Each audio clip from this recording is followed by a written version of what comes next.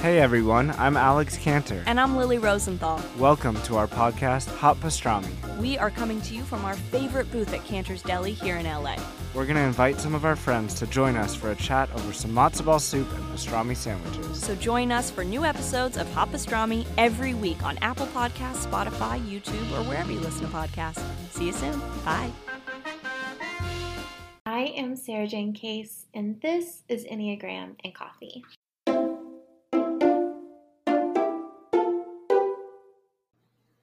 Hello, everyone. Happy Monday, and welcome back to the podcast.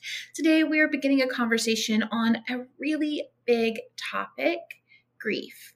But first, today's rose, bud, and thorn. My rose for today is that I'm recording this on Friday, which means it's planning day, and it's the last day of January, which means it's monthly planning day. This is like my favorite day of the month. I get to go through all of the things that I did in January and really look at what I'm planning for the next month. I'm talking tasks for every different area of work in my life. We are, creating content calendars for the podcast, for YouTube, for Instagram. All of it's going down today, and I just love doing that kind of work. So big rose for today. The bud is I also am cleaning my office today, and I'm looking forward to it. I'm looking forward to giving it a good scrub down. It's usually I clean every Friday, but on the last Friday of the month, I do the deep clean. We're going to mop the floors and all the good stuff. So my office is going to feel nice and sparkling. My thorn for today is I woke up with a headache, and I don't know if you experience this or not, but I can never decide if I should take medicine or not. I just have this weird thing about taking headache medicine. I think I can just will my headache away, or maybe just drink enough water to where the headache won't exist anymore, because headache medicine just feels really scary to me for some reason. If I take too much of it over the course of my life, what if it creates further problems, which, I know it can happen, but who knows what the limit is? It's so ambiguous. And so my anxiety is freaked out around headache medicine, but then I have a headache and I can never quite decide which is worse. So right now we're living with the headache. We'll probably take medicine this afternoon, but that's my thorn for the day. Now let's dive into today's episode. So here's the deal. I have to preface this with, I do not feel quite qualified to be leading a conversation on grief. I'm not a grief expert by any means. In fact, as a 7, that's one of the few things I'd ever call myself an expert on. However, I have walked my own walk with grief in the past year, and it has changed me. And well, we're going to talk about it. Just know that this comes more from my reading and my personal experience than it does from a place of being a teacher on the topic. I am still and will always be very much a student of grief. Today, I'm going to share with you the 5 things that grief taught me this past year, and tomorrow we're going to dive deeper into tips for grief by each Enneagram type. Okay, so lesson number 1 is that you have just this one precious life, right? And this is something that as a 7, I feel like has been the undercurrent of my existence, is just you get one life, make the most of it. So in that way, I've almost always lived like this, right? I've always lived as though I better do as much as I can so that when I'm on my deathbed, I can look back with no regrets. I didn't miss anything. No stone was left unturned. Watching, experiencing grief and living through this experience really showed me a different way of thinking about that. And more so, shifting from I better do it all to I better be here. Right? And I want to really see the day.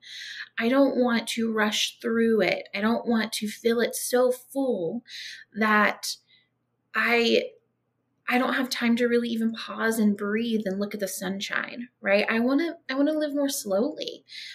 I think that the passing of my father and my grief journey really slowed me down. I went from traveling 2 or 3 times a month to COVID hitting and being home and learning to appreciate that in its own way, to the passing of my father, which, made me want to be really, really present with every moment that I have, both with the people who I love and with just this beautiful world that is here. And for me, that's looked like I want to be home more. I want to be off my phone more. I want to pause more often and just notice. The other morning, I woke up and I just looked out the window and there was music playing and the trees were kind of swaying, and I just kind of watched the trees for, I want to say, a good 15 minutes and watch them sway along with the music. And that's the kind of thing I'm really trying to call in to my life as I move forward. It's just really slowing down and being here. And to me, that is a day well savored. To me, feels more meaningful than a life with an endless stream of accomplishments, right? Like, I have lived that life for so long of, I'm just going to do the next big thing. I'm going to call in more. I'm going to do more. I want, more. And I'm kind of at this season of really wanting to be here with what is, and even doing less, right? Like, really relieving some of that burden of more. Lesson number 2 is you really should say the things you mean to say to the people you love. I think one of my defense mechanisms is that I don't need anyone. And so when I have been hurt in the past, my response is like to wipe my hands, right? Like, okay, I'm done. So to be like really vulnerable and really transparent, like with my dad, he did a lot of harm in our younger years to my mom and to our family. And he never quite became the person who could be a father to me. And my whole life, it was kind of like this thing on my to-do list that I would someday form a relationship with him that was meaningful, or I would someday, send him another letter. He and I, when I was a kid, would write letters back and forth, and even into college. And then as I got older, I quit, we quit doing that, partially because it was really hard for me. It was really sad for me to do that with him. But, I kept thinking, like, one day I'll pick that back up, or one day I'll go visit him as an adult and we'll have kind of a new relationship. Part of that was not my responsibility, right? Like, there's a reason we didn't have a relationship. It's not because I just didn't want to. It's because it wasn't the right, it wasn't healthy necessarily for me. But at the same time, like, those things, and I think that I say the defense mechanism piece of this because I think my defense mechanism was like, I don't really need a dad. I don't, that wound isn't there. I don't feel sad about that. And then it wasn't until he was gone that I was like, oh, whoa, I did need a dad. And I didn't get the dad that I wanted or needed or deserved or anyone deserved. And I'll never be able to reconcile that with him. We'll never be able to talk it out. I'll never be able to, that hope for what we had is gone, died along with him. And in this balance of, do I have a regret for not giving more to the attempt to create a relationship there? Or, do we release that because it was never ours to carry? And I will say there's obviously some mixture of those things. I do wish that he'd got to meet my kid, even though I don't know that I wanted him to have a relationship with him, that I felt like that would have been healthy for him, but I do wish he'd got to meet him. I wish that I'd spent a little bit more time at the house that he grew up in. That was my grandma's house. That is really meaningful to me. It might not even exist for much longer. It was a really, really, it was like a shanty, and it is probably going to get torn down maybe before I get to go see it again. But I wish I'd gotten to see that, things like that. So I wish that my kid had gotten to go there and see that part of my life and experience it, because it's so many memories are there. So yeah, and I think my whole life I knew, like, I need to go see him before he dies. He was older. I had no idea how he was going to die or like how that was going to happen, but I thought, like, I need to go see him before he dies. And then I didn't, and it was over. And it feels like, oh yeah, that really does happen, if that makes sense. Lesson number 3 is it's okay to be messy. I was and sometimes still am an absolute wreck. It really just tore me open in a way that I could not have anticipated, and I've never felt before. And I've had to just be more vulnerable, more rawly broken than ever before, and more publicly so. And that's okay. It's human. It gives other people permission to be the same. And it just is what it is. Like, there's no fixing it or solving it or making it go away. Like, it is messy, and that's okay. And, we make it through.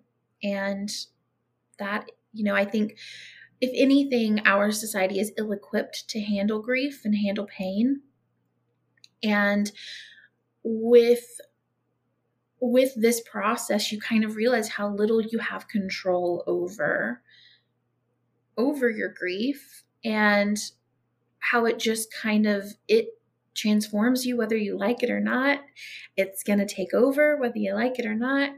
And that's all okay. Not only will you be okay, but it's also, you're not less worthy, you're not less lovable, you're not less good because you're messy. It's all right. Lesson number 4 is that it's okay to be supported.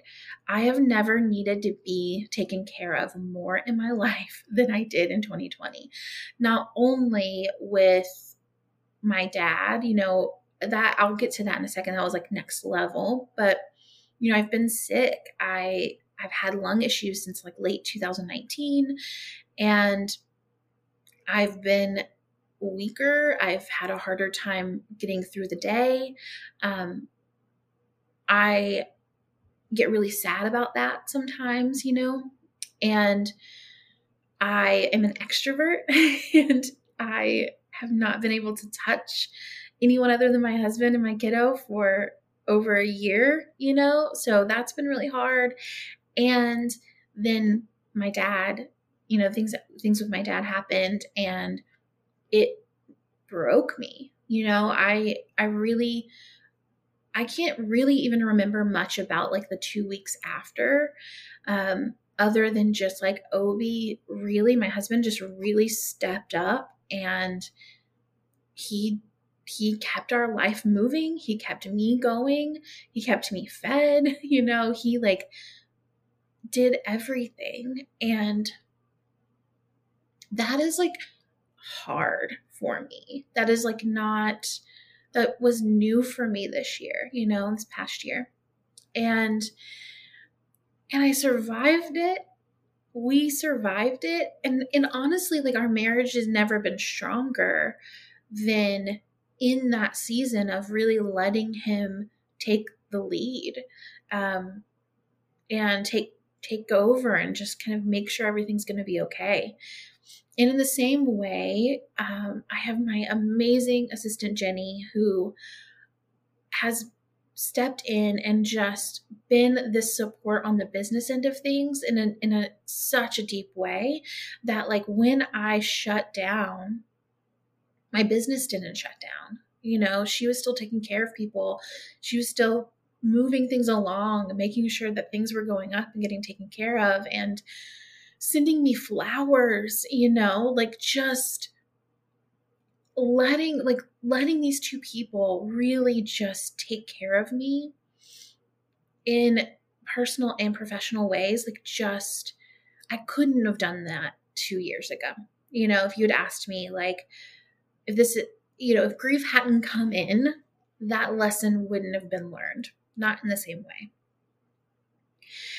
Lesson number 5, your sadness will not kill you. It can't be solved, and it might come up when you least expect it. This is the biggest one, right? I have always felt like sadness was something to be solved, right? If I feel sad, I better fix it, and I better do whatever I can desperately to make it go away so that it does not suck me under and keep me there forever. This fear that my feelings will become who I am really terrified me. And this experience just showed me you can go to the depths of it. And I will say that because of the Enneagram, I have intentionally tried to feel it and let it run through me and not try to solve it or fix it or make it go away, just letting it be here. And it showed me yeah, you're okay. You can do this. You can be there with it and you can get through this and it will not take you under. The other thing is that, it can't be solved. There's nothing to fix here. The sadness is going to come and it's going to go, and there's not really anything you can do about it. There's no amount of occupying yourself, no amount of planning or dreaming or spending of money that is going to make the sadness go away. It just exists. And it might come up when you least expect it, right? I sometimes just will be watching a movie and they'll mention suicide, or someone will talk about suicide, or my husband might mention suicide, or there's a movie with a really incredible father figure, or a movie where there's a bad father figure or a father dies, and it just sweeps me out of nowhere and I'm sobbing. There's this movie, Jingle Jangle, that we watched at Christmas with our little, and there's this scene where the dad and the daughter kind of reconnect and reconcile, and he's still broken, but he's getting better, and then she comes in and they kind of reconcile.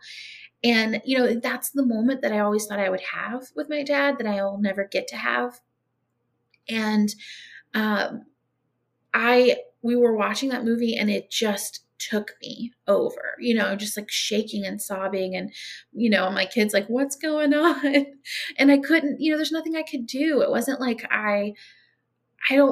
I'm so used to having these feelings in private, and that's just not a thing I can do anymore. I just have them. They come and they show up, and I ride the ride and we get through it, The bonus lesson, I had one more, I snuck it in there, is that people are good.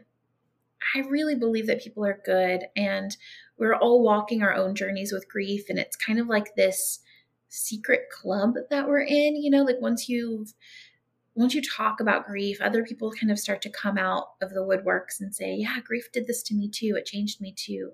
Here's how I've been walking with grief. And I say people are good because in my life, I've said this before, maybe on the podcast, maybe just to friends in private, I don't know.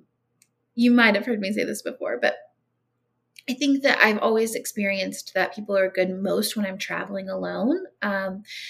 It's no matter what country I'm in, if I need support or need help, I can always find someone.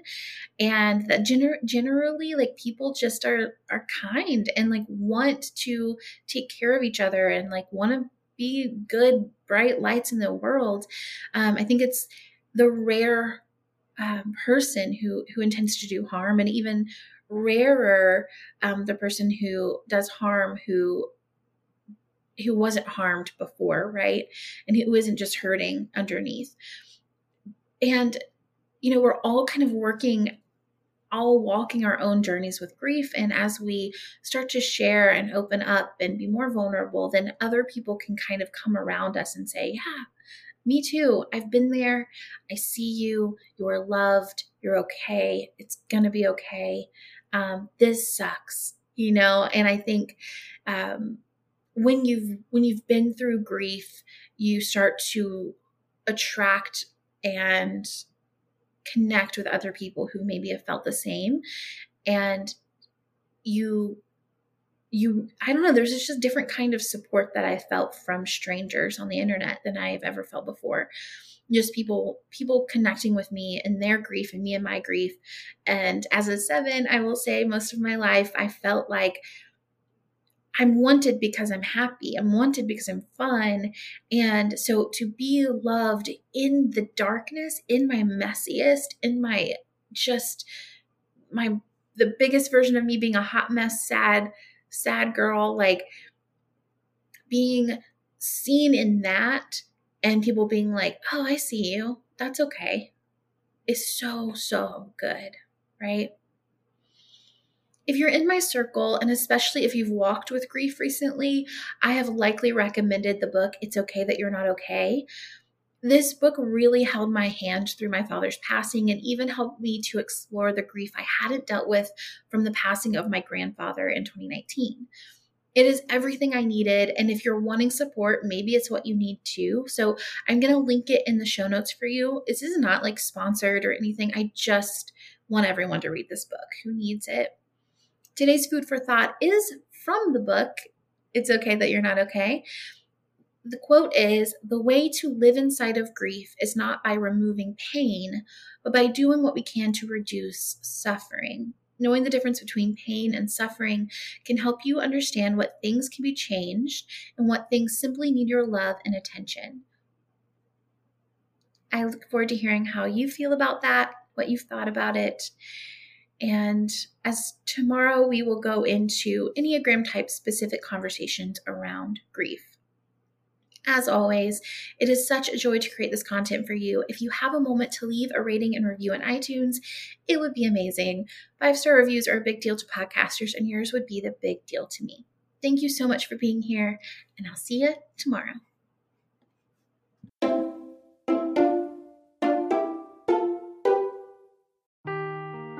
Seeking the truth never gets old. Introducing June's Journey, the free-to-play mobile game that will immerse you in a thrilling murder mystery.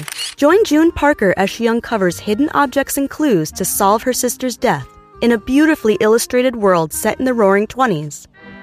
With new chapters added every week, the excitement never ends. Download June's Journey now on your Android or iOS device or play on PC through Facebook Games.